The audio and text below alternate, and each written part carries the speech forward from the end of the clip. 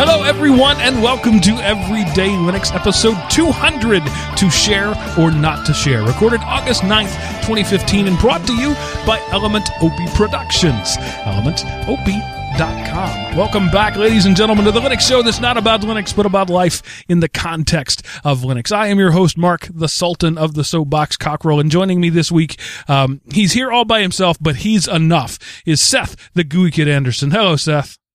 Hello, everyone, and bicentennial greetings to one and all. Woo!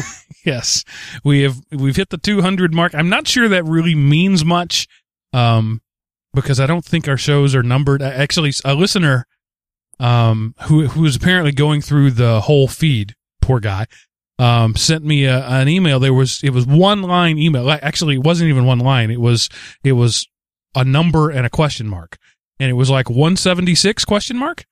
And I don't even remember the number now, but whatever it was 3 years ago when I took a break, and when I came back, we skipped a show number. Like, you guys ended on 1, and when we came back, I incremented it by the wrong number. I never noticed that. I remember us talking about the lost episode. So, that vaguely through the cobwebs of history and peering back over the grand facade that is the Element OP Network, I seem to recall mentioning a lost show somewhere. So this may not actually be episode 200, or then again, we may have some other episodes in there that were numbered wrong. So somewhere in the 200 neighborhood, but we're going with 200. So, what is that? If we did all 52 episodes a year, that would be 4 years, but we haven't done that. But yeah, we've been at this more than 4 years. Yep. I think April was 4 years. I don't remember when the first one came out. If only there was a place where you could go to find these things. Perhaps some repository of information. Let's see. The EDL. Library? Why would they have that? elementop.com/EDL/1 was posted on April 5th, 2011. So yeah. Wow. 4 years and some change. And that's by the way, cool. If you didn't know that, you can go elementop.com/EDL/any episode number, except that missing one, and jump straight to the show. But I don't remember what the missing one was. If you find it, let me know. I can't do anything about it. I'm not going to go renumber all the shows. What I might do. Yeah. Oh, what we need to do is rickroll them. Yes, that would be awesome. So the missing one is just a link to. Oh, that's beautiful. That would be great. Or better yet, take it one farther, and it'd be a link to some Apple fanboy show. Oh, no, we can't do that. Some things are just too cruel. Oh, I lost you. Some things are just what? Too cruel. Ah. Okay, so I wanted to tell you that since we are a Linux show, naturally the first thing I got to talk about is Windows. I upgraded my laptop to Windows 10, the one compatible machine that I have in the house. My old desktop is still running Vista. That's how old it is, and they won't upgrade it. But my laptop, the little thing popped up, said your Windows 10 upgrade is ready. I clicked OK. Took 40 minutes. Took longer than I thought it should. And in fact, at one point, one of the screens that popped up said, "This is taking longer than it should," which made me laugh. But ho hum, it's cosmetic differences. I'd actually would have been very upset if they had charged me for that. Have you had any experience with Windows 10, Seth? I have not. I don't like Microsoft betas, so I don't play around with them. And honestly, I really don't want to upgrade any of my machines to 10. Cause I don't really like to change just for change. There's no compelling reason to upgrade. I'm happy with Windows 7 and I'm happy with Windows 8 or 8.1 with the classic shell on it. So the classic shell went away. Obviously there's nothing to hook into anymore. It just went away, but there's a start button now. So I click on that and it's essentially the start screen smaller. And now you click a start button to get to it. Well, that was what 8.1 was. Yeah. I mean, kinda. And the Cortana's there. My laptop doesn't really have enough features. It's a cheap one. It couldn't do location. Well, I guess it probably could have, but location's kind of pointless when I don't move it anywhere. What I did notice was Windows 10, because it's one OS for all devices, there were a lot of mobile centric things in there. Settings for mobile web that are useless to me. I played with the Edge browser, which is IE. It's looks a lot like Chrome. I was utterly unimpressed, but at the same time, it didn't cause my world to come crashing down. Well, and by default now, Microsoft tracks you on pretty much everything. Yeah. Whereas before they kind of did that incognito, but now they just come right out and say, hey, you're sharing all your information with us, right, and that's the way we like it. Or however that But what goes. I did notice, I went through the control panel, went through all the settings, and they really do spell out everything. We want to track everything you type. Here's why we want to track everything you type. Here are the apps that can track everything you type. I like that, actually. They're being very open about it. They're still greedy, but they're open about their greediness. Yeah, it's, this is really playing into the topic for the show tonight, but it's why I don't have a flashlight app on my, Android phone, because you go to download the flashlight app, this app, and it basically says wants to root your phone. And I'm like, yeah. No, it's your flashlight. You don't need to know who I'm talking to, how long I've talked to them, and who my contacts are. You're a flashlight. So therefore I don't have one. And I'm not updating some of the software because the updates require those enhanced permission for stuff that there's no reason other than the advertising API wants to be able to, be able to collect my mother's maiden name, social security, and last 17 pets for tracking purposes. Tesla LED is the flashlight app I use. It has no permissions. Check Tesla it out. LED. Tesla LED. I will have to check that out. And so one other thing I want to talk about, we've talked in the past about the EDL app that fellow named Kaiser has been working on. He has decided to branch out and make it an app that can load any feed. But he and I have been working really closely about this as to how to build this. And it's not going to be where you can upload any feed you want, right? Because then you're creating a community around somebody else's content without their consent or even knowledge. So we kind of decided that was a bad idea. So you have to petition to be added to this app, which I think is the right way to do it. It's going to it'll be like a Last FM or some of those things where somebody has to add you up. And so we're working, it's still really beta, but I just wanted to tell you, he's rebranded it Zcast. And you can find that on any of our recent episodes. All of the links that used to go to the EDL app are broken because I just realized that I need to fix that. But they're in the most recent one. It's the link there is for Zcast. It's on our website right now. That's the only place it is. You can't get it in the store because it really isn't ready for prime time. But we need people to pound on it. Even if you pounded on the old one, massive changes to this new one, including the back end. Now it ties into your Google Plus profile. So if you already have a Google Plus profile on your phone, boom, you're logged in there.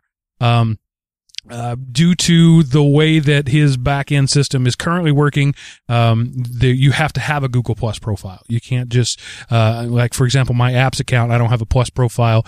It won't let me log on. That is a bug, not a feature, not a bug. But I hope in time that we can work around that feature, because I do think we shouldn't force everybody to have a G Plus profile, but right now that's the way it works. But I encourage you to please go check it out. Go to my, I think the link is just elementop.com/files/Zcast. But Zcast.apk. Go to the notes for this episode and click the link. That's the much easier way to do it. But please do check it out. It requires no permissions. I'm telling you that it's safe. I've been testing it. The only reason it's not in the store now is not so it can't be vetted, but because it's just too raw and we don't want to put it out there on the public. But I do want you guys, I need some of you, the more, the better, to go and, to download it and use it and test it and give us feedback about it. We know that the landscape orientation is pretty craptastic right now. So just keep it in portrait mode for now. But please do check it out. What I'm saying is I need you to be beta testers. Microsoft doesn't say that. They say, hey, we've got a new thing. If I were, but they're really asking you to be beta testers there too. So anyway, Zcast app, check it out. I'm super excited about it. I really think that with time, this is going to be the podcast app I've always wanted. Yeah, it sounds really, really awesome. Yeah. It's going to have moderation features. It's going to have, you'll be able to assign moderators. It already has toast notifications so that when somebody comments on something, like as you're going along, and listening to the episode, when somebody made a comment there, it'll pop up a toast notification to say that there's a comment at that time, code. Really cool stuff. And again, still very beta, but even in its beta form, it has me super excited. Cool. Excellent color commentary, Seth. Not the best color man in the business for nothing, Mark. Doesn't really say that here. Yeah. I was saying before the show that I just watched Anchorman again last night because I was in the mood for some brilliant stupidity, and Anchorman definitely qualifies as that. Anchorman 2, I think, is heavier on the stupidity and lighter on the brilliance. But yep. I still like them both. But Major League, the thing we were just quoting there, also brilliant stupidity. Yes, the first one. Yeah. The second one, it holds its own okay. The third one just didn't need to happen. And then was Back in the Minors, was that the fourth one, or was that the third one? That was the third one. That was the third one. Okay. Yeah. Was there a fourth? I hope there wasn't a fourth one. The one was, are you thinking the one with Scott Bakula in it? Maybe where the little Asian guy who had his marbles. Right. Yeah, that was the third one. Okay. Too bad there's not some. If only there was some resource online where these kind of answers could be had. Okay, so it looks like there were only 3. Major League, Major League 2, and then Major League Back in the Minors. So the internet has killed the bar bet. People used to go out to the bar and have an argument and say, I bet you $20. And then they'd go back and they'd pull out their LP and look at the liner notes and say, yeah, it was 1976. But now it's just, okay, Google. My wife was filling out some forms the other day, for kids. Can I just rant just a little bit? I have 3 kids in the same public school system. Why make me fill out the same blankety blank form for all 3 kids when it's all the same information? And I put all 3 kids' names on all 3 of them, but it was just insane. They kept sending the same form home, literally the same form, the same mimeograph glitch in the same upper left-hand corner, the exact same form every teacher sent home, and we had to fill out. Stop it! Have you ever heard of SurveyMonkey? I could do this. You don't even need to build an infrastructure for this. You could do this with a Google Sheets survey. Stop it! But anyway, you see, we wouldn't be killing trees, and it would be good for the environment, and it would help cut down on the stress, Mark. All of these things you were mentioning, that's going to take away from the self-help lobby. It's going to take away from the environmental lobby. It's going to take away from the teachers union and the pharmaceutical industry. How dare you try to destroy capitalism with Google of all things? So while she was filling out the form, my wife needed her work phone number. She didn't ever call her work phone number. She doesn't know what it is. She has her boss's cell phone number, right? And I think a lot of people are probably going to say, I have to look up my home phone number every time because I don't know what it is. So she was like, her phone wasn't within reach because she was just going to look at the contact on it. She asked me, do you have my work number saved in your phone? And I looked at her and sighed and went, okay, Google, what's the phone number for, yada, yada, the name of the business? And it spoke the number back out to me. And I was like, why don't you just trust the Googles? Just trust the Googles. And you don't have to type anything. In fact, she went to a birthday party on Saturday. And she said, I need the invitation so I can type in the address to my GPS. And once again, I rolled my eyes and said, okay, Google, navigate to, and read the address off on her phone. I grabbed her phone and did that. It's like, just stop it. Stop typing, people. Okay. No comment? Okay. But, typing is quieter. So it's more peaceful to just.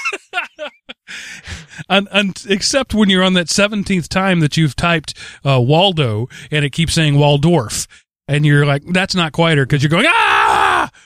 Yeah, there is that. But again, I'm trying to keep the pharmaceutical self-help and anti-stress med societies.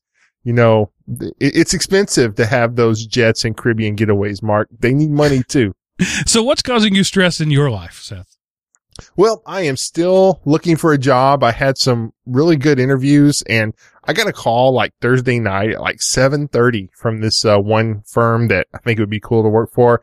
And they said they were going to shoot me a job offer the next day, and it didn't come. So I'm hoping it was just they were busy, and then hoping I'll get it Monday. And then there's another company too. So it looks like I'm going to have like to actually make a choice, which I hate making a choice between jobs. So I like to take the first one and run. But if two arrive virtually simultaneously, I might have a mental breakdown or something. So maybe you could find one that's less than a 7-hour commute for you. That would be awesome.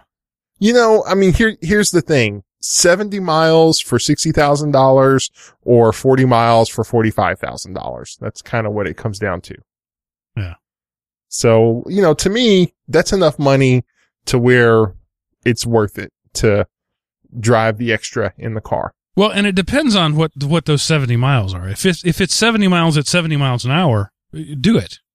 Right? Where I live in northern Atlanta, 70 miles is literally an all-day trip. Yeah. That's for me, it's like 55 miles at 75, 80 miles an hour, and then 15 miles at 5 to 20 miles an hour. Yeah. So. But yeah, it's okay. Go. That's it. We're done. I'm cutting you off. We don't have any listener feedback this week. You guys took a break when we took a break. Stop it. Want to jump in? We have what I think is an interesting topic. It may in fact take us 7 minutes to discuss it because I'll say my part and Seth will go, yeah. And that'll be that. We'll just have to see. But we're going to jump into that in about a minute. But first, we have to do this article about IT jobs growing, and the computer world needs you. Yes, this is from Tech News World. So, and the title of the article is Cyber Warrior Demand Outpaces Supply. And kind of the takeoff is there aren't enough cyber soldiers to fight the good fight. And we're not talking Cybermen for all you Doctor Who fans, cyber soldiers. Cybersecurity jobs have grown 3 times faster than IT jobs generally in the last 5 years. And that growth doesn't seem to be letting up, noted Burning Glass CEO. This is not a flash in the pan phenomenon. The level of skill required to get cyber jobs makes this a tough problem to solve. So there are, you know, unfortunately, there doesn't seem to be tons of entry-level positions, but there seems to be tons of Uber qualification required positions. So, you know, the cyber world needs you. Yeah, one of the interesting things I thought about this article is that they say that there's a shortage of certified people, not necessarily people that know how to do the job. The trick is that our generation, the 40-somethings in tech, we grew up doing this stuff. We grew into the jobs, right? We were the guy who kind of knew something, and so we became the local expert, and then 15 years later, we know how to do everything in this narrow field, which is exactly what a certification tells you. I know how to do everything in a certain field. But I, for example, don't have any of the certifications. 15 years as a Windows AD administrator, I don't have a Microsoft certification. More than a decade of experience as a Linux server admin, I don't have any Linux server certification. So when I go to get jobs, people look at me and say, you don't have certs. And oftentimes they don't even get past that section of the resume. They'll jump straight to your certs and your education and not even get to the part where you look at your experience. And that's frustrating, but it also is the world. So what the Tech News World is saying is you need to go get a certification. Yeah, you really do, because you need the certs to get past the hiring manager to where you can regale the actual supervisor with your experience in war stories. But unfortunately, experience in war stories don't translate good to a 1 or 2 page resume. Right. So, but then again, you know, like a lot of the security certifications like the CISSP, like the first requirement is you have to have 5 years documentable in the security field. Right. So I have like, 12, 13 years in the tech field, but I only have like 2 of that is documentable in the security field when I was working for McAfee, end user support. So I don't qualify for the CISSP, which is a pretty well-known security certification. So for a lot of once you get past kind of the entry level certs, they are more a reflection of experience rather than a way to open a door that otherwise wouldn't be open. Right. I have a former student that I follow on Facebook, who was one of my computer students, way back when. And he, is forever posting about the new certification that he got. And he's certification heavy. He's, many years my junior, but has way more certifications than I do. And even though he has way less experience than I do, he'll be able to get a job anywhere. And in fact, he's worked all over the world because he's got those certs. As an old fuddy-duddy, I would like to say you should look at the character of a man. You should look at the quality of his work. You should look at his experience.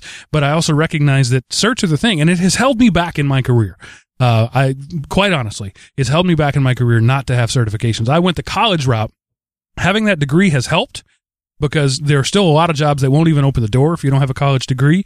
But right. Not having the certs has hurt more, I think, than the college degree has helped.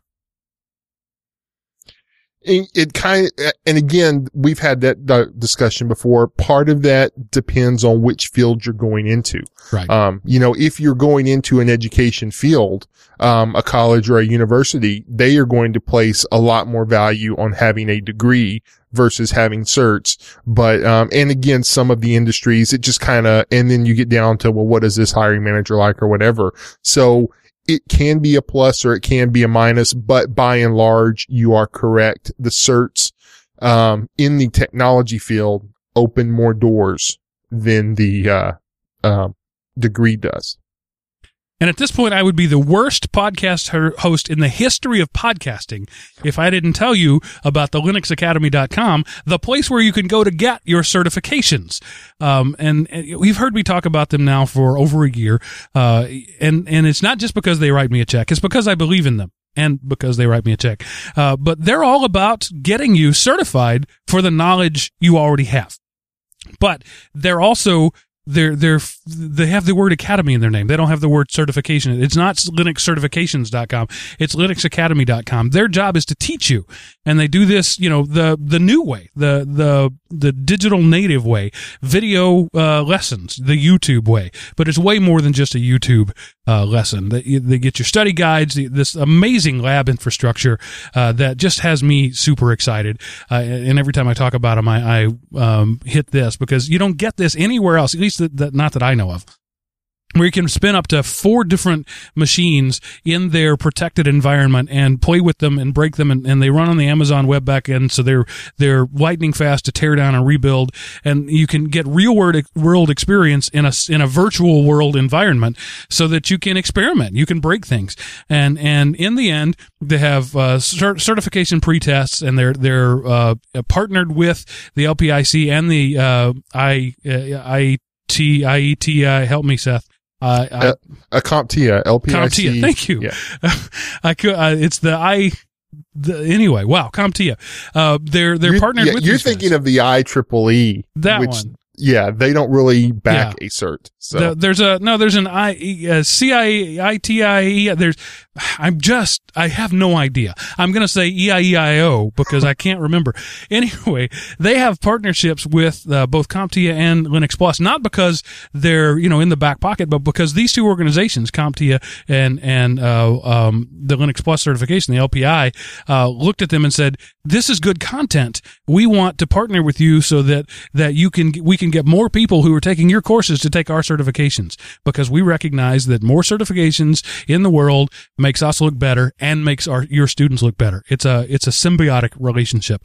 And just recently they released a new OpenStack certification. That's kind of where the world is right now. You get your own pack of OpenStack Labs.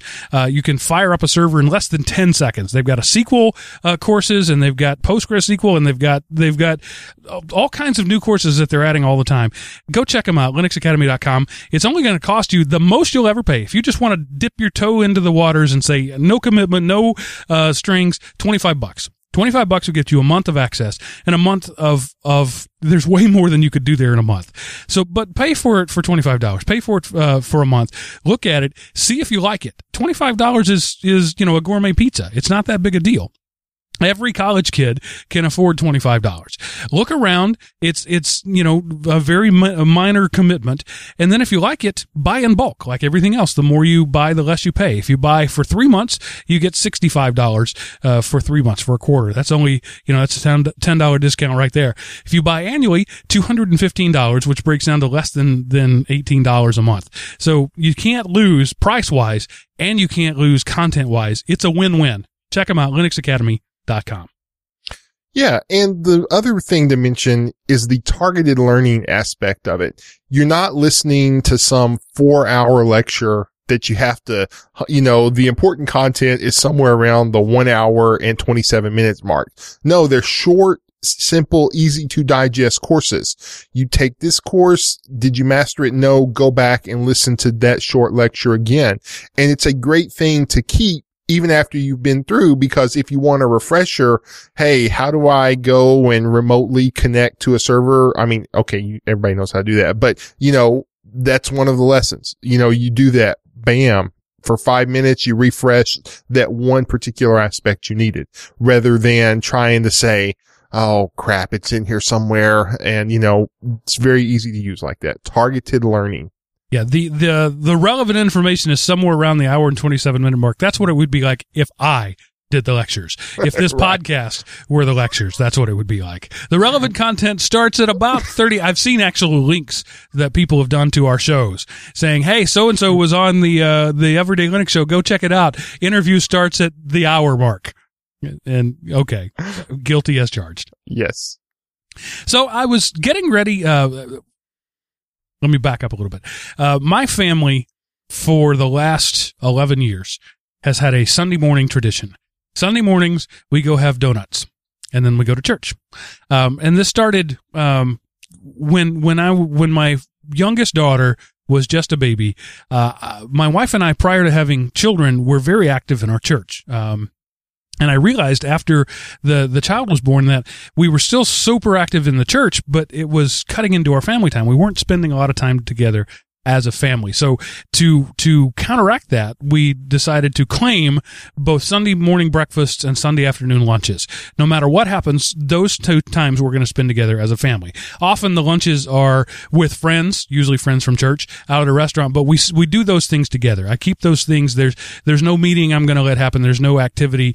Those are sacred to us. So there was a donut shop where we came from, the Kim's Donuts, a beautiful Vietnamese couple named the Kims. And so every morning we would go have breakfast with the Kims, or every Sunday morning. When we moved to Atlanta, the very first thing we had to do was find a good donut shop. And everywhere around here, there are Dunkin' Donuts. And if that's not a good donut shop. I'm sure that at some point in the world, somebody's had a fresh Dunkin' Donut and it was tasty. I've never had that experience. I've only had day-old Dunkin' Donuts. Because that seems to be all they sell around here. So after some searching, we found this little place, and I'm not going to tell you the name of it because I want to keep it all to myself. And we would go there, and the donuts were delicious. And we could always get right in. We've gotten to know the family there. They know us because we've been there, 3 years, 50 Sundays. We've been there 150 times. And so we've gotten to know them. And as soon as we walk in, they know what we're going to order. But the problem is, over the last 18 months or so, maybe 2 years, other people have started finding out about this gym. And now we'll get there some mornings, and there's a line out the door and around the sidewalk to get these donuts. They're that good. Or maybe it's that other donuts around here are that bad. So as I'm sitting on the edge of the bed this morning, putting my socks on, getting ready to go out, it occurs to me, I wonder how busy the donut shop is. And I thought to myself, there's no reason I shouldn't know that. That data is knowable. That data is easily knowable. Between Android and iOS, you've got pretty much every household in this area covered. There, this is an affluent, relatively area of North Georgia. Everybody here has at least one smartphone, and in many cases, many more smartphones. So I should be able to pull up, that data. Okay, Google, how busy is donut shop? And it should be able to look into its database and say, well, over the last hour, X number of MAC addresses have gone into this place, and X number of MAC addresses have left, and their average time between going in and going out was Y. So we can expect you to have an X wait, and there's going to be probably Y people there when you get there. There's no reason that data shouldn't be available to me, except that everybody's scared of, oh my God, tracking government money, bad, evil. And so it made me think, to share or not to share. That's the title of the show. Are we missing out on the benefits of anonymized, disaggregated data, or aggregated rather data, because we're afraid of what might happen with our personalized, disaggregated data? And my answer to that is yes. We're absolutely missing out on that. Take it, the Donut Shop app, notwithstanding, if we could gather the health information of everybody in the country, and anonymize that, aggregate it, throw it all together, and have that searchable, and say, show me patients with X BMI of X age who are on X medications, and show me their genetic sequence. There's no reason we couldn't all have our gene sequence now. 23andMe does it for $100. So we could all do that, and that would be a huge treasure trove. We could find causes of diseases. We could find potential cures for diseases. We could certainly find corollaries and correlations of diseases, but we're all scared to do that because my protected health information is the most important thing to me, and I don't want anybody to find out about it because evil. And when I talk to people, I can never get a good, solid, well-reasoned argument for why they don't want to share data other than bad people. So, Seth, tighten up your tinfoil visor here and talk me down off the ledge. Why should we be so scared of sharing that which is already known? Dude, great minds think along the same lines, because I was sitting in my room this afternoon thinking about the internal debate of open up my phone and just, bleep myself out there and tell everybody everything I do versus keeping my data tight to my vest. And the best answer, it's not so much what happens to the data today and what happens to the sharing today. There's two words that are the reason I don't like it. And it's mission creep. Because, all of this won't happen. You could go back in time and see how your social security number would never be used for identification. That was one of the main reasons it was passed, is that it will never be used for an identification number. And now it is your identification number. So my data goes out there, and then the next thing you know, my insurance rates get jacked up because they see I go to Wingstop once a week, Wendy's 3 times a week, and the donut shop 4 times a week. I knew you were going to bring up the insurance company. I knew it. That's going to happen. And that's just one example. Stop. No, go ahead. Okay. The insurance company already knows that. They know that because you weigh freaking 400 pounds. I don't know that you do, but just for an example. Right. And you go to the doctor and your cholesterol is high, and they already know this. They don't necessarily know that you go to this particular Wingstop every Tuesday, but they know you live an unhealthy lifestyle because you have the body of somebody who lives an unhealthy lifestyle. I'm saying you. What I actually mean is me. I'm pointing fingers back at me. I'm a giant fat tub of man, and I am not because of genetics. People like to play that off. Well, I have a genetic tendency to being overweight. Okay, maybe that could account for 30 pounds of overweight. I'm freaking 300 pounds overweight, or at least I was at my heaviest. What a lot of people don't know is I've recently lost about 60 pounds after in the past losing about 70 and then gaining 60 of them back. So I'm kind of back to where I had been a few years ago, but I'm in the process of recovering the man that I need to be by changing these habits. And the insurance company doesn't need to know that I go have donuts once a week. They need to know that I'm 450 pounds. So that's a straw man argument, and I just simply don't accept it. Okay, but I wasn't using that as the reason. That was just in that aspect. You can pick any other thing, and will be the mission creep of the data going out there. If your information is out there, then it's easy to track and see so-and-so's not home because they checked in to Hawaii. So they're probably not at their house. So now everybody knows I'm gone. And then you're getting into security and the security of your friends. And then you've advertised a vacant house, and you've advertised pick any topic. And it's not so much because today it's new. It's out there. People are afraid of it. So companies are halfway interested in at least saying the right things of we will guard your information, but come tomorrow, they won't care. And then it will be out there and it will be tracked, and you will say or do something that will be transmitted somewhere, and then you will have no control over personal secrets that you don't want people to know. You know, not that you have, 4 petaflops of kitty porn stashed under the chimney at your house. I'm not talking about that kind of stuff. I'm just saying you don't want people to know your business. Okay, but I'm going to stop you there. Okay. Because you have just conflated my argument, and you do what the tinfoil hat people do all the time. You have just crossed over into secrets. It is no secret that I go have donuts. Everybody there knows that I go have donuts. Right. Everybody on the road between my house and there knows that I go have donuts. That's not a secret. Every traffic camera that I pass knows that. This is not secret data. I'm not talking about sharing secrets. I'm talking about sharing public data that is already public. And that's the problem that the security nuts always jump to. They always jump from publicly known and knowable data to secrets. I'm not talking about making all your secrets public. People have the right to secrecy. For example, I've often heard it said, if you have nothing to hide, you shouldn't have any fear of your data being out there. No, when I go to the bathroom and I'm taking a dump, I have nothing to hide about that. Everybody takes a dump at least once a day. That's sort of the natural cycle. I'm not ashamed of it. I'm not afraid of it, but I don't want it broadcast on the internet, and neither do you, frankly. So there is such a thing as privacy. There is such a thing as secrecy, but this fear of sharing things that are already known, already public. When I go outside, by definition, I am in public.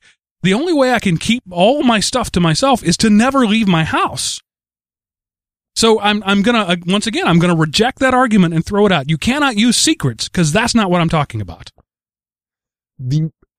I'm just saying the more data that you put out there and the more coalesced and cross-reference it is, the easier it is for people to know your patterns, to know your movements, to know where you are. You just hit on it. It's easier, right? It could already be done now. Anybody with a telephoto camera and a tank of gas could follow me around and know every restaurant I go to and everything I do. The same data that Google is tracking when they're tracking my GPS. It's just made it easier. Since when has easier been a bad thing?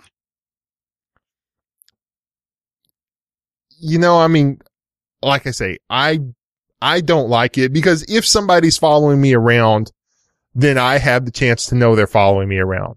If some hacker in insert place, Uzbekistan, Russia, China, or Dallas, Texas. If somebody is monitoring my phone's MAC address on cell towers, I have no way to know that, and I have no way to take any steps to protect myself. But what is there to protect? Somebody gathered public information. Information Right. that is broadcast. You are carrying a radio transmitter with you that is pumping out that information to anybody with a radio receiver. It's not encrypted. It's publicly available data. So what are you protecting him from? You're protecting him from knowing that which you are broadcasting voluntarily everywhere you go? Like I say, I know the arguments for them, and they don't convince me, just like the arguments against it don't convince you.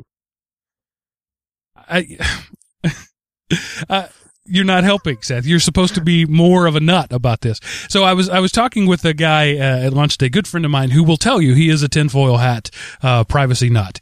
So he doesn't. I'm sure he won't feel bad about me saying that. And he was talking about Wi-Fi routers and Google when their street view cars were driving around, they were capturing that information, and he equated that to be, the Big Brother. I think he actually used those words, Big Brother watching you. And I used the same argument I just did with you. What did Big Brother do but gather that which you are already broadcasting?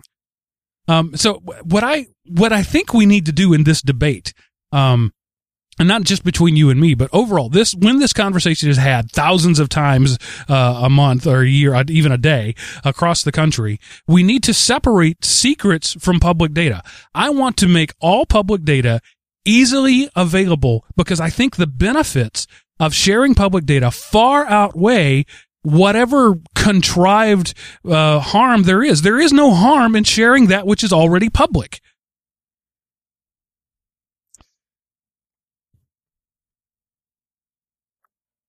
I mean, I understand your point, and there might not be a harm in sharing it, but there's a harm in retaining it. Why? So, convince me.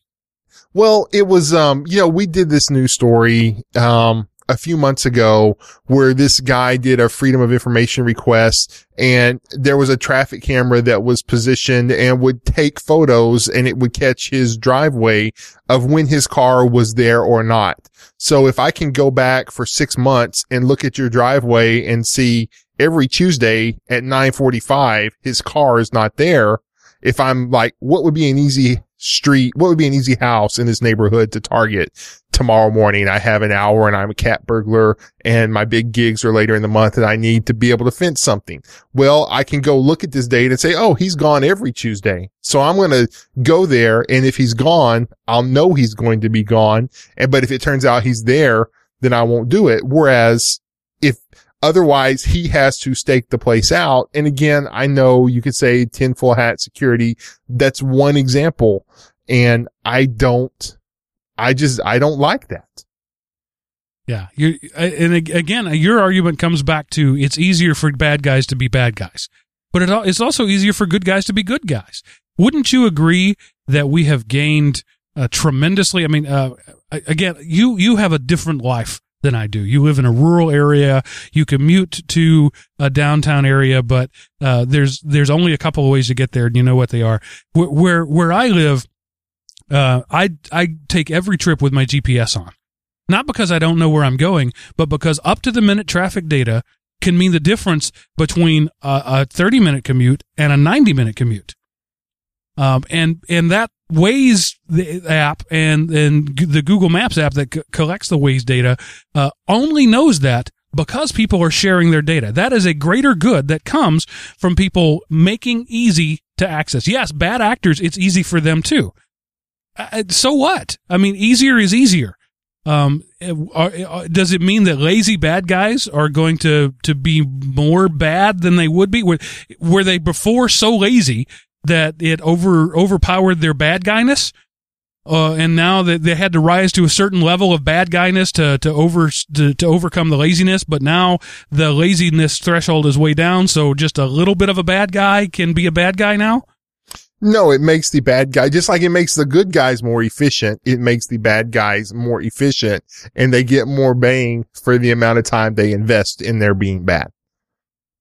And I don't see that as a negative. I really don't. Yeah.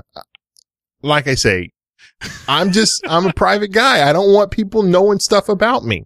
So if I could do if the stuff data and genetics and all that, if it could be randomized and disassociated from who I am and where I live, and it could just be, a guy in this general area, this general age has this health profile, I would be for that.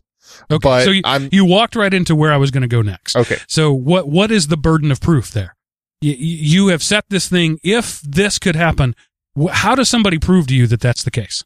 They don't, which is why I would not be for giving them my stuff. You tinfoil hat people you always go to the same argument, and you're just a tinfoil visor person, but you're representing the tinfoil hats today. You always put the people in the position of proving a negative. Once you prove that I cannot be hacked, then you will trust me with your data.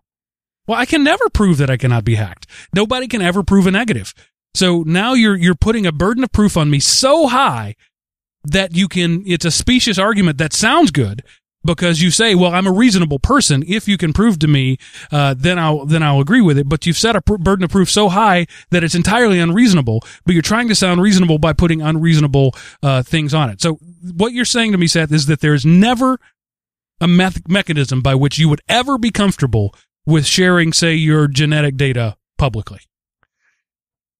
No, I'm not quite that far.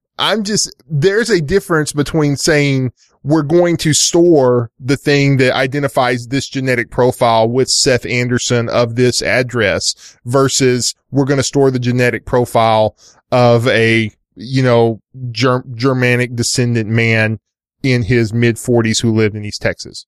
Right. So what's the mechanism by which you would accept that? Because once they have your genetic profile, there is exactly one of those in the world. So you are giving somebody the sum total of your uniqueness and trusting them to anonymize and randomize that. What's the mechanism? What's the threshold at which you would give that trust? When the form for it does not ask for my name, my address, or my social security number, or direct parentage. But, okay. But to use your own argument now, I'm going to turn it around on you. So now that I have this genomic information of one, all I have to do is search medical databases of every urine test that's ever been done, and I can find your name and your social security number and your parentage. So because the same technology that made it shareable also makes it easy for a bad guy to be a bad guy. Why is that acceptable? Well, again, so in order for your scenario to work, you would have to trust not only the people you're giving your genetic information to, but every doctor, every country doctor who's ever told you to pee in a cup. You got to trust them the same amount. I again think it's an unacceptable standard. I don't think you can ever get there.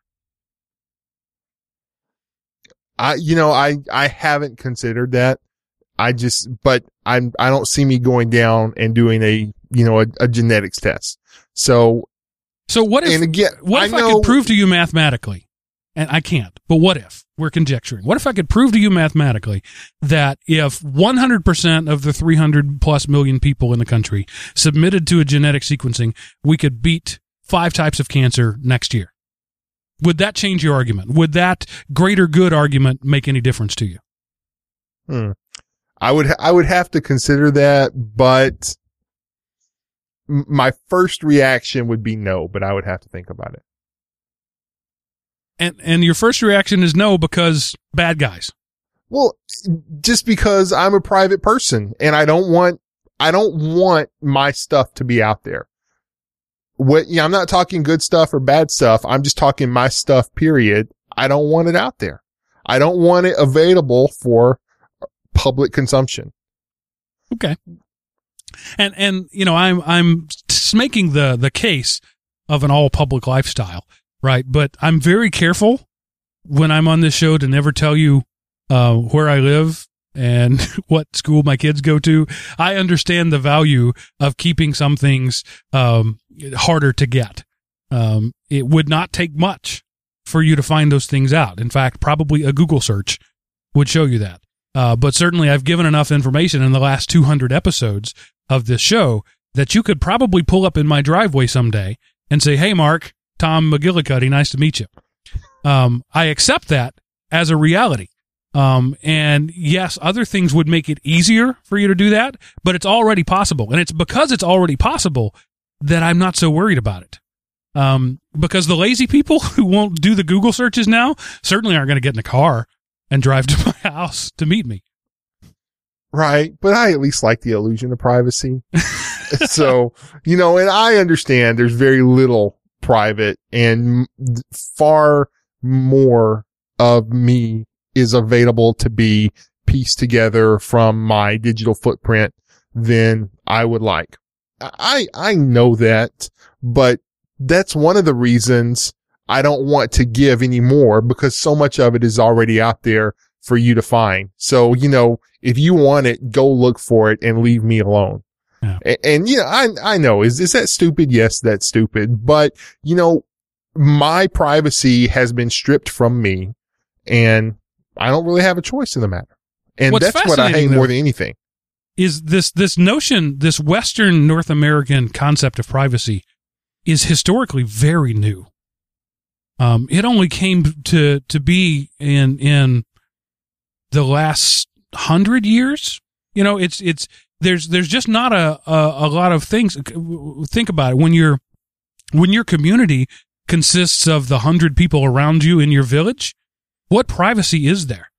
Right? When you're a colonist in Virginia, in the winter, and, in the spring you had 12 kids, and in the summer you have 13 kids, all in your 1-bedroom house. How much privacy is there? Especially so the concept of privacy only really developed culturally as we began to spread out and erect, barriers. And it's something I've put a little bit of reading into, not great study, but, it's not unique, but it's an unusual cultural artifact, of the fact that we are separate, right? The American, frontiersman left England, or left the East if he was born in America, and struck out on his own to make his own. And he struck out and he said, "This is my land, this is my house, and I will defend it with my life." And that sort of developed this concept of privacy, where sharing, like you used the perfect phrase there. The information was stripped from me. I totally don't see it as that. It was never yours to keep. You are a member of a race of people, and there's certain information about you that simply by existing you give off. But you want to guard that, and I don't understand why. But I guess I was born without that gene. I don't understand. I was also born without the filter what you say before you say it gene.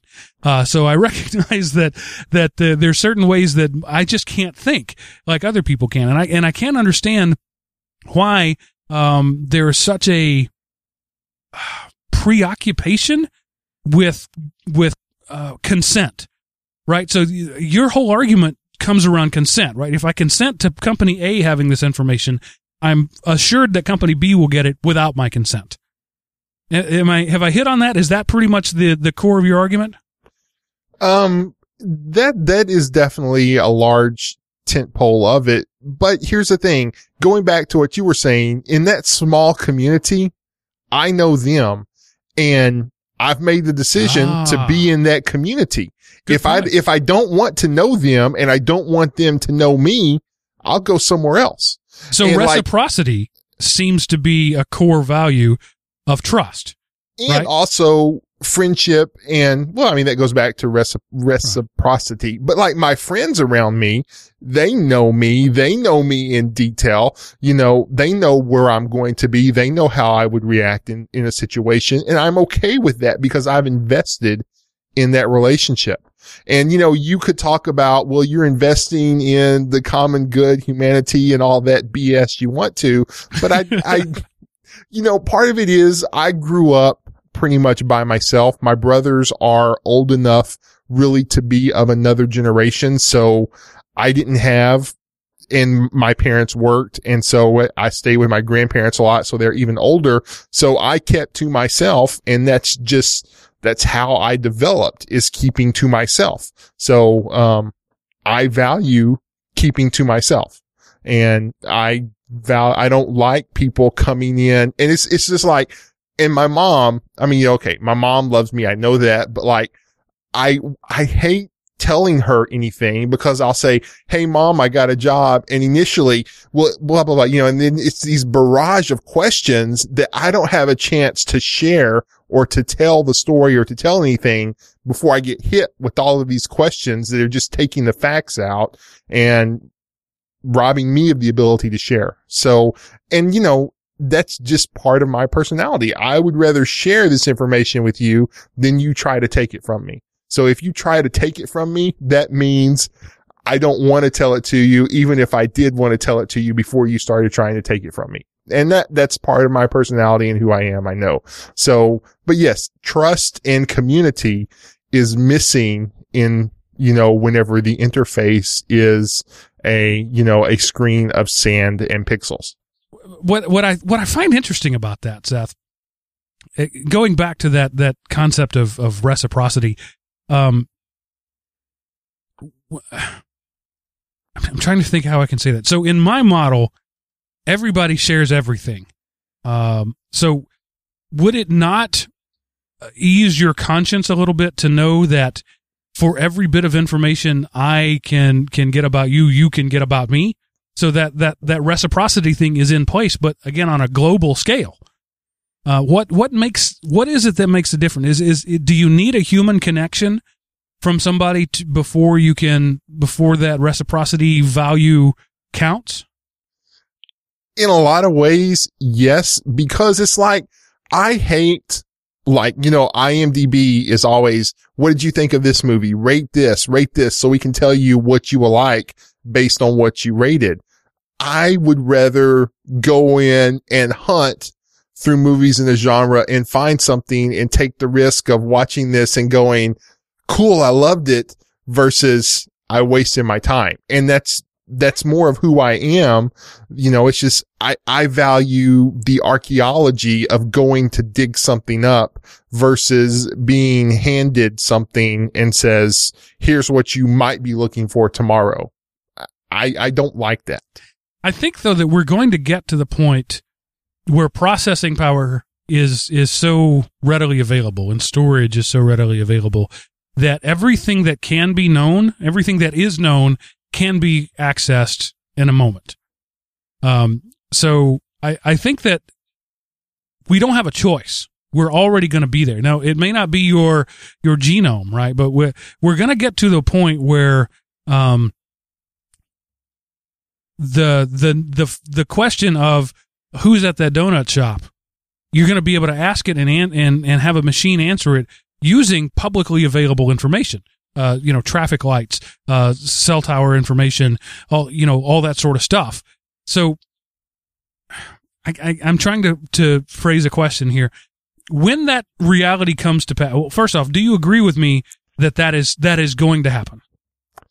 Oh, I totally agree with you that it's going to happen. And the fact that I don't like it means it's going to happen all the more sooner. I understand this is the way Seth likes it. So because I like it this way, that tells me, based on my knowledge and experience, that a significantly large majority of the population doesn't like it this way. I understand I'm in the minority camp here. So when we get there, when the asymptotic curve of technology growth reaches that point where there is no difference between gathering and inferring information, right? Because as machines get better at making inferences, then they'll be able to tell you more answers with less information.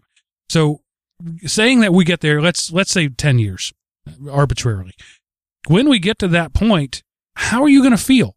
Again, it's conjecture, you can't know. But are you going to freak out about it? Freak out, no. Lament, yes. Okay. So, I will be putting whatever resources I have towards the hopefulty of time travel so I can go back and be like a Middle Ages monk, ascetic hermit guy. So I was born like 500 years too late.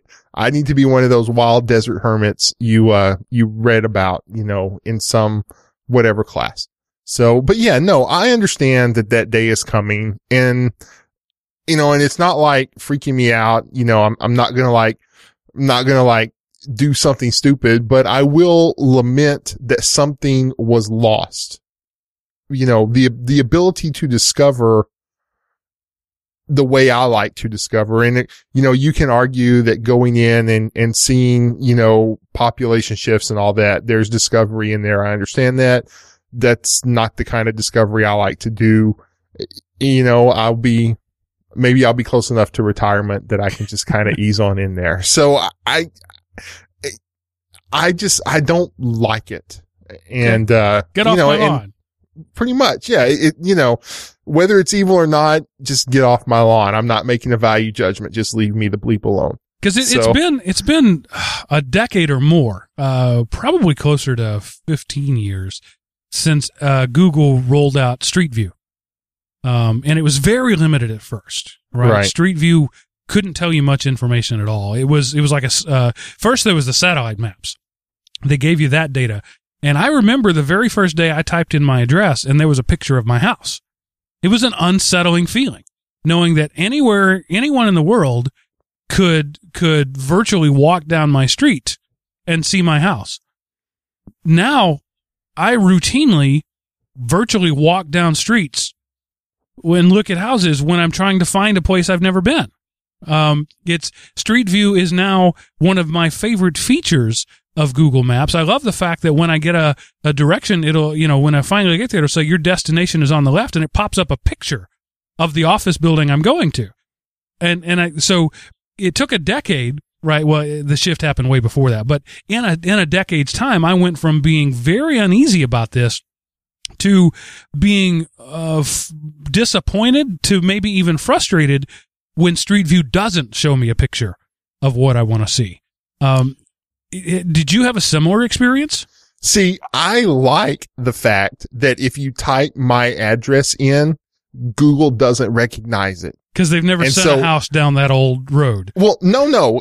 If I go on Google Maps and move the marker to my address, it shows what it looks like when I leave my driveway. I mean, I can see, like whenever my dad went to, he did a cruise out in New Orleans and I pulled up the destination, I did the maps and I printed the turn by turn things. And the very first picture is looking across the street from our driveway. So it knows, but luckily it doesn't understand my address and it just puts a marker in the center of the town. So closest to me. So, and I personally like that fact. I know it's hard because I can't tell somebody type this into Google and follow it here, but I take joy in the fact that my address does not show up. So would you go so far as to never live in a place that is on the map? Or no. Maybe not never. If you were choosing a new home and you had an option, they're both rural, they're both the environments you like. You had an option between one whose address Google knew and one whose address Google didn't know. Would you choose the one? Which one would you choose? Honestly, I wouldn't have considered it. That thought wouldn't have been in my mind, but now it will be. I'll never forget that. And I'll what is Google? So I don't know. Like I say, it's one of those things that it's coming and there will probably be an update whenever, cause I remember there was an update and it's been maybe 2 or 3 years ago where when I told people my address, I could tell it to them one way and it would work. But then there was an update and within the space of about a week, every place where I would order something, I couldn't type my address like that. I had to type it a different way for the software to recognize it. So I know there will come a day when I type my address into Google and it will put the pin where it is. So it's coming. I understand. It's Agent Smith has me in the headlock and the train coming in. Do you hear that sound, Mr. Anderson? That is the sound of inevitability. And so, yes, it's coming and I doubt I will have the strength to jump off the tracks and beat the crap out of him. So, I don't know. Like I say, I wouldn't have thought to search it out on Google and see, it doesn't show up, cha-ching. But I don't know. I think I would prefer the one that would not be the deciding factor in my choice, but that would be a factor in my choice. So that goes on your decision-making spreadsheet now. Yes. Because you do make a decision-making spreadsheet, right? What sane person doesn't? Yeah. Sometimes, it's just a mental, 2 columns in my head, but that would be a factor. But like I say, that would not be the deciding factor. People in my office laugh at me because I use a spreadsheet for everything. It's like, how did you come up with this? I used an Excel spreadsheet, used the concatenate formula, and the and then they just kind of roll their eyes and walk away. Yeah, there's nothing you can't do without a spreadsheet. So audience, what do you think? You've been listening, right? And you've probably been talking to your phone or maybe yelling at it, as you've been listening to this. Where do you come down? Am I not Pollyanna enough? Are you wanting to be, let it all hang out? Probably not. I know this audience fairly well, and I think that I'm probably on the extreme end of publicness for this audience. But I am interested to hear what you think. Specifically, I need a well-reasoned argument that doesn't end in bad people. I mean, I need you to tell me a logical reason other than this might happen. And then I also need to know an acceptable, discernible, achievable threshold at which you'd be okay with it. That's what always bothers me. In this is a religious debate in that it all comes down to what you choose to believe. And you can't convince me that publicness has no value, because I am just as unreasonable as the argument Seth put out. There are no facts you can put out. There's no threshold you can reach at which I say there is zero value in publicness. And likewise, I will also never agree that there's zero value in privacy. I'm not saying that privacy is, dead. I've actually heard that phrase on other podcasts and particularly in tech circles, or education circles rather. Teachers are big on the whole publicness and openness thing and on sharing. And I've heard people say, privacy is dead. It's not. We will always have secrets. But there's a big difference, and one of the things that I wanted to talk about and we didn't hit was the conflation of privacy and security. The Uber tinfoil hat people say those are the same thing. Privacy equals security, security equals privacy. They're just not the same thing. How many times have we used the phrase over the years, security by obscurity is not security. So that's, privacy does not equal security. You're not safe just because you're private. And you don't necessarily have to be private to be safe. What are your thoughts on that, Seth? I would agree that they are not the same, but I will say there is a significant portion of overlap between them. You can talk about them, you can distinguish between them, but at the same time, there's a lot of elements that fall in both. And to a certain extent, privacy is an aspect of security, that will be there. Again, it's not the only aspect, but, and coming back to my philosophy, it's part of the same reason I don't like to beta test software, because it's too crappy, and security of all this public information is too crappy at the moment. So there will come a shift to where I'll use Windows 10, and then there will come a shift probably where I will be okay with being not quite so get off my lawn. I might not say get off my lawn, just don't touch my porch. So leave the azaleas alone. Yeah.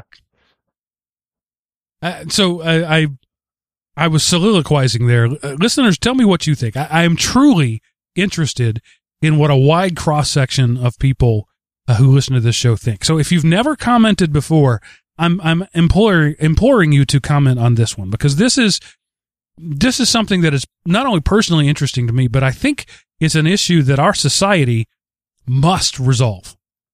Because if we don't come up with, in many cases, technology is outstripping society. It took a while for society to come up with rules about cell phone use, and we kind of have those now. The guy who is sitting at the table at the restaurant with his Bluetooth earbud in, yelling at an unseen person, society now sort of all agrees he's a jerk, and we're kind of all okay with him being shunned. It took a while to get there, though. And for the most part, people know not to do that. So society had to adjust to the new technology. And I think that society can only adapt at a given rate. I don't think that humans can adapt past X, whatever X is. But technology will always be X squared, and then X cubed, and then X to the fourth. And so society is always going to outstrip, technology is always going to outstrip society. And if we don't get a handle on this now, technology is going to force us somewhere that maybe we don't want to be. And I think that the way things are going right now, technology always favors openness and favors aggregation of data. That's where we are right now in our tech, sort of gestalt. I don't even know how to put into words what I'm thinking. Early on, there was industrialism. There was take an analog process and make it a mechanical, or an organic process and make it mechanical. Then there was digitization. Take an analog process and make it digital. Now it's take a unique process and make it amalgamated. So now that we're past the digital age, we have digitized our lives. The analog is now the obscure. So now we're getting to the point where we want to aggregate everything. And so the silo is going to become the obscure. And so we have to wrestle with this, and we have to come to grips with it as a society, or it's going to cause a fundamental break. And I don't know how to get past that. I don't know what it is. I'm not smart enough to see that answer, but I can see that in my lifetime, there's going to be some serious pressure exerted there between the machine's ability to gather all that is knowable and the human's need to have some things unknown. Yep. Okay. So I'm sorry. I'm thinking I'm extemporizing here, and Seth, I'm way off the reservation. And so it's not Seth's fault because he has nothing to say about this. I'm totally going off the page here. Yeah. And, and just between the two of us, you adapt to change a lot more than I do. True. So, I mean, a lot, I don't say more, but at a faster rate. I embrace it, whereas you don't. Yeah. But I will make the random embrace of something that nobody else ever thought of. But, so, it's differences in people. I'm the slow plotter type person when it comes to a lot of things like that. I'm not the Flash. I'm more like Hulk smash his way through life rather than the Flash trying to outrun everyone. So. And you're right. I mean, you've known me a long time. You know me well. I embrace change just because it's change. Right. And I don't necessarily need it to be better. But I also recognize that I am, I'm a pioneer, right? And the pioneers get shot in the back. The pioneers take the arrows, and I sometimes I come back home with arrows sticking out of me. Right. And that's something I'm willing to do. But, when I was in the education world and the job I have right now, before I try to introduce a change, I want to make sure that change is not only better, but is way better, before I even go there, because I recognize that there has to be value to change. But in my own life, in my own little microcosm, I embrace change for the sake of change, and I will step backwards in productivity for the sake of change as long as I understand that backwardness in productivity is temporary. So that's why I'm willing to work with experimental things. That's why I'm willing to load, an alpha version of software on my home theater system and actually take a step back in functionality because it gets me on a track that's going to go forward faster. And I'm the pioneer spirit in that. I understand I'm unusual. So I don't think that my attitudes about publicness are normal. I'm abnormal. And I don't think that yours are either. We represent different ends of the spectrum, and the rest of the world is somewhere in between the two of us. So listeners, tell us where you are in between the two of us. And you can do that at elementop.com. Click the Contact Us button at the top of the page. You can send us an email, edl@elementop.com, or you can call us 559-IM-OP. That's our Google Voice number. Leave us a message and let us know there. So, we didn't really have any time for news because, my gosh, I dragged this out a long time and it was all me, and I get it. So Seth, tell us, what happened this week in history. Okay. August the 7th, 1944. IBM dedicates the first program-controlled calculator, the automatic sequence-controlled calculator, best known as the Harvard Mark I. And I had to go to Wikipedia and look it up, and I just want to read this a little bit about it. The automatic sequence-controlled calculator, Harvard Mark I, was the first operating machine that could execute long computations automatically. The project was conceived by a person at Harvard University, and the Mark I was built by IBM engineers in New York.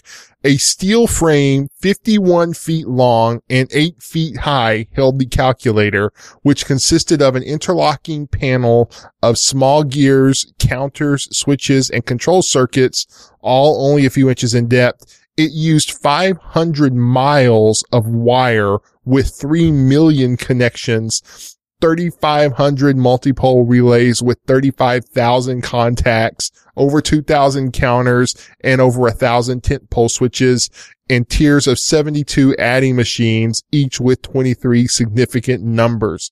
It was the industry's largest electromechanical calculator, and your smartwatch can probably run circles around its computational ability. Everything about that, everything you said was analog. This was not a digital device. This was pre-digital. Right. But it was one of the first ones that didn't use punch cards. It could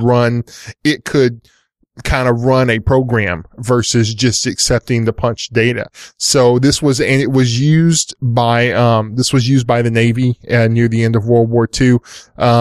So wow. I mean, it's freaking huge, and it was a humongous breakthrough for its day. In a lot of ways, the Harvard Mark I represented, the Babbage difference engine that you're dusting off your computer literacy going, why do I recognize that name?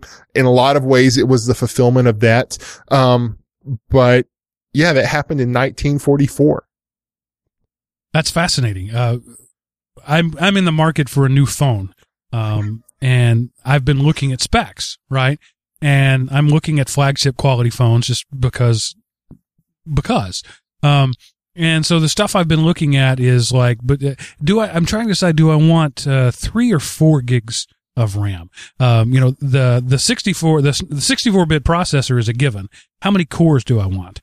Do I want a 2-core that'll consume less battery life and run cooler? Or do I want to go ahead and step that up to a 4-core processor? And storage space. Do I want, a 64 gig card or more? And these are things that I'm all deciding, and I'm like, well, I can't really spend more than about $500. So this machine probably cost the equivalent of $1 trillion in today's numbers, and was the size of a small house, and could add 23 digits fairly quickly. There was a big debate because of the encasing they built cost $50,000 during the war. And there's a lot of people said that money, go with a cheaper casing. That money and that material can be better utilized in the war effort. So, you got to think when this is being built and designed, they're gearing up for D-Day. And they're thinking, $50,000 worth of metal and material working. That's a lot of artillery shells and maybe a tank. But no, we're using it to house a calculator. Yeah, a tank is probably a good analogy. It probably weighed about the same as a tank. And it was a calculator. Yeah. But now they give those out at convention centers. Solar-powered calculators are just a swag thing that they throw out at you. Yeah, you find them along the side of the road. And one of the things about the Harvard Mark I, they used it to compute whether the implosion method would be better than the gun method for the atomic bomb. So, he was able to do it, much faster over that, I guess, than by hand. So. Yeah, fascinating. When I was, at the, Rocket Center last weekend, one of the things they had was Wernher von Braun's, slide rule. And I showed my kids, look, see that? That used to be a calculator. And you would move the numbers up. And I don't even know how a slide rule works. I couldn't even explain to them how it works. But it was when you needed to do math, you use that ruler and you move things back and forth. It was one step above the abacus in terms of portability. And look at where we are 70 years later. That's all. 70 years later. Okay, Google, what's Yeah, that would be fascinating. You put one of the calculations that the Mark I did, you could probably speak it into your phone and get the answer. Yeah. This stuff is amazing. And, where are we going to be 70 years from now? Like I said earlier, it's an exponential curve. We're not twice as fast this year as we were last year. We're squared this year as we were last year. Fascinating stuff. Okay, Seth, what about your show closing spectacular? Okay, this is a website I found a while back, ebombsworld.com. It's just a place you can go and, it's one of those, hey, here's 17 quotes from sort of famous people. Here's how not to do a squat at the gym. There's just stuff like that on here. It's a place, kind of a bubblegum for the brain type thing. And, it's just a cool little site. I came across it. I thought I would share it. It's blocked by OpenDNS, by the way. I clicked that Really? link. Wow. This domain is blocked due to content filtering. Who knew? This site was categorized as video sharing, humor, adult themes, lingerie/bikini. And because I have young kids in the house, I don't know. Yeah, lingerie/bikini. I don't spend a ton of time on this site, but I've never seen like boobs or blatant cussing. So, I mean, there's been none of the bad cuss words. The unbad cuss words you see everywhere now, they're on here as well. But, but there's like bikini and lingerie type stuff. Cool. And I cut you out of that last week, just totally forgot. So I wanted to make sure I got it this year, even though we're, another hour and a half show. I was thinking, this is a fairly light discussion. It's just the two of us here today. This should be a fairly short show. We did no news and it's still an hour and a half long. It's me. I am the problem. Well, I mean, I set you up. I hit every buzzword that would cause you to rant. You did. So. And it's fascinating because you all use the same argument. You privacy guys, it's like you get together and you probably have a fax line, right? Because you don't trust email, and you're sending a fax circle around and saying, hit this point. And when he raises this one, ask this question. No, we use dead drops because we don't trust faxes. There's an old mailbox down on Oak Post Road. Yeah, that's awesome.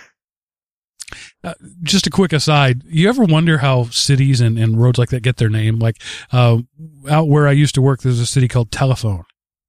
So it's pretty easy to tell where that came from. It was the first telephone in the area. So it actually became the name of the city. Well, as we were driving out to Alabama, we passed a city called Walls of Jericho. That's not really a legacy that I think I want to name my city after. Yeah, Walls of Jericho. I would not know why you would call your city Walls of Jericho. Yeah, Walls of Jericho, Alabama. For the same reason, I don't know why you would name your child Jezebel today. So. All right, folks. Thanks for listening. Thanks for hanging with us. And I really do look forward to your feedback. You're Seth. Chris should be back with us next week. And I've been promising guests, and it's my fault. I just haven't gotten them scheduled. But there will be more than just me being bombastic in the near future. We have a couple of guests lined up. I'm looking forward to that. And as always, we need to know. We don't need to. We would like to know what your topics are. What would you like to have us discuss? And if you want to come on, I'm inviting you onto my airwaves. Isn't that the right word? My bits. No, that sounds bad. I'm inviting you onto my show. If you've got a topic, if you want to surf our stream, if you've got a topic you feel passionate about and you want to come and talk about it, hey, send us an email. We will certainly entertain that. Ideally, if you spoke English, that would be great. Thanks for listening. And for now, I'm going to say that ends this episode of Everyday Linux.